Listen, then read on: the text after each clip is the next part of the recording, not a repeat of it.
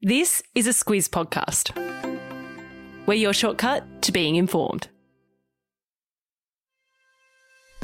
Good morning, I'm Kate Watson. And I'm Eliza Harvey. It's Tuesday the 30th of November. In your Squiz today, a pause on Australia's border reopening. Rains stop but flooding continues.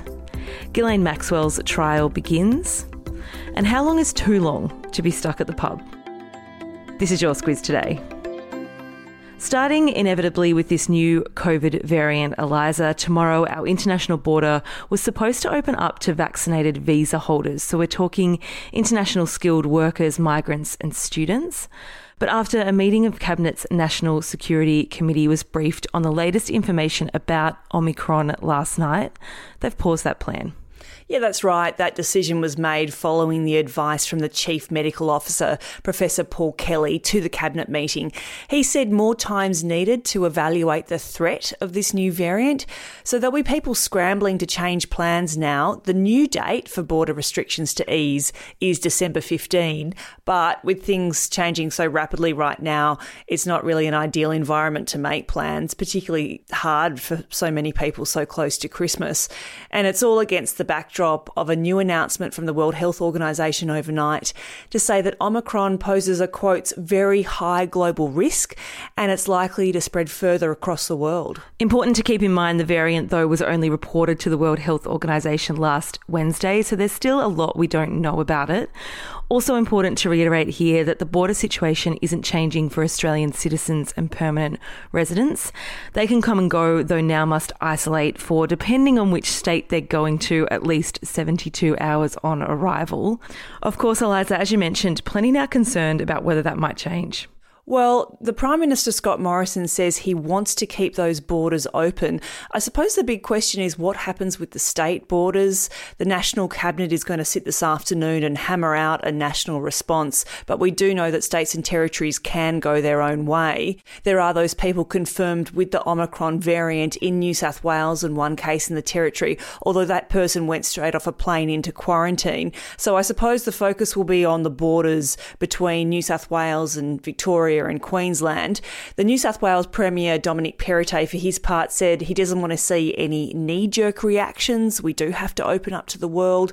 Interestingly, WA Premier Mark McGowan said he was sticking to his plan for now to allow quarantine-free domestic and international travel into WA from, say, late January, early February. But he added a caveat. He said, we don't know what's going to happen with Omicron.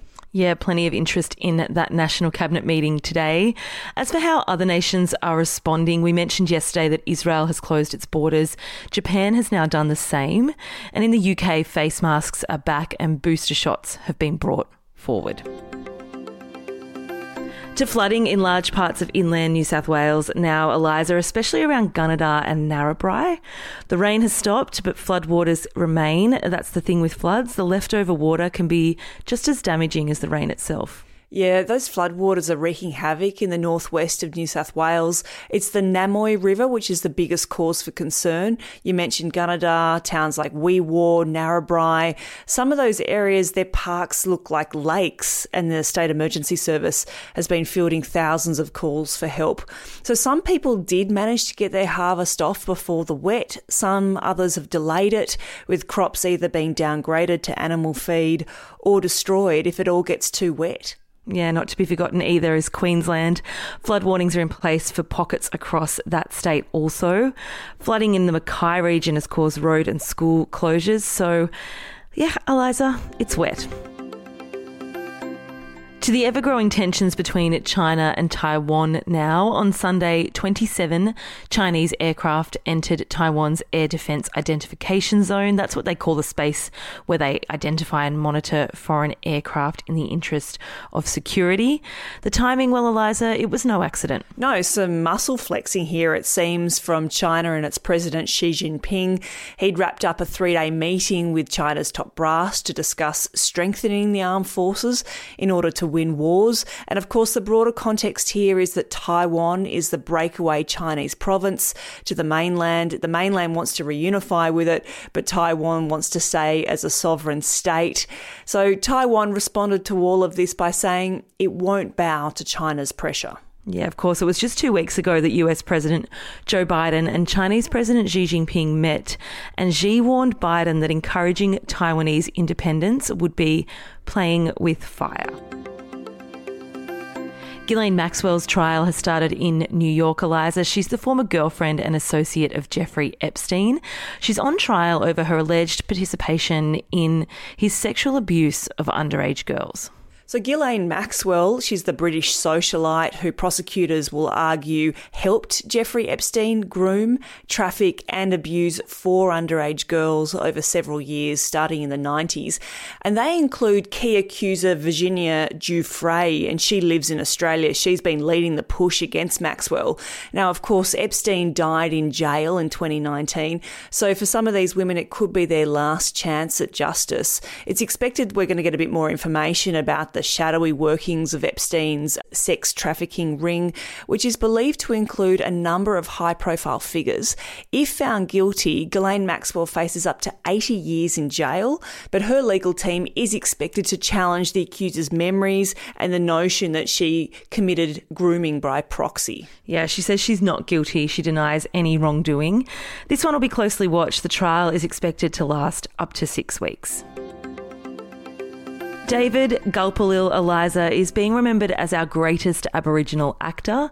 His death was announced last night after a long battle with cancer. He died at 68. He was born and raised in northeast Arnhem Land, and he actually lived his final years in Murray Bridge, a town about 60 k's east of Adelaide, and he was there for medical care for that ongoing lung cancer. So you might remember David Gulpilil from Crocodile Dundee, Rabbit Proof Fence. He was also a brilliant dancer.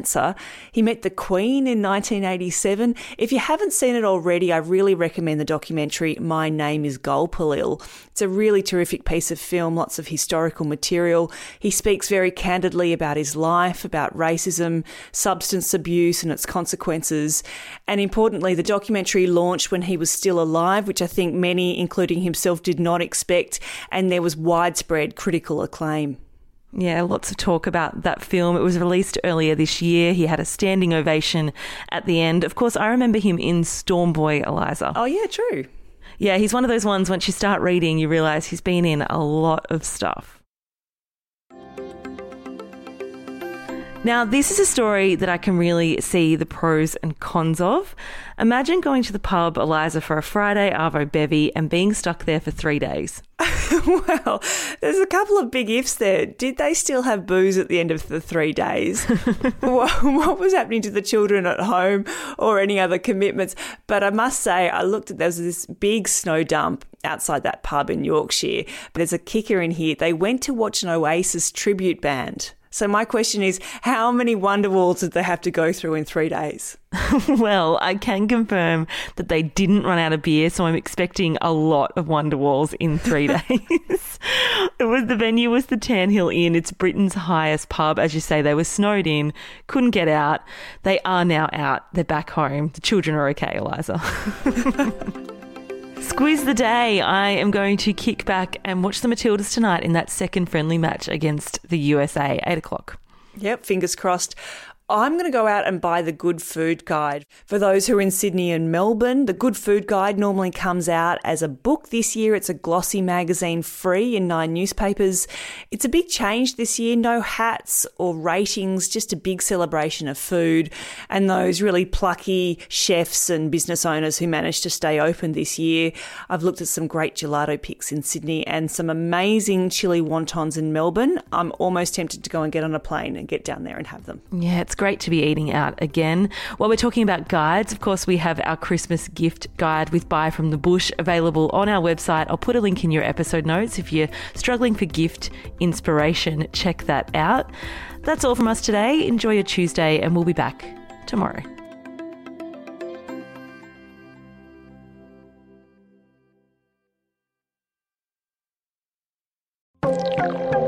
This week, our podcast is brought to you by Aware Super, one of Australia's most awarded super funds. It can be hard to know where the best place to grow your super is, but with awards like CanStar's Outstanding Value 3 years in a row and Money Magazine's 2024 Ultra Long-Term Performance, Aware Super's 1.1 million members can be confident their super is in good hands.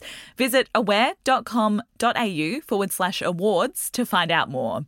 Awards are only one consideration. Read the PDS and TMD on the website.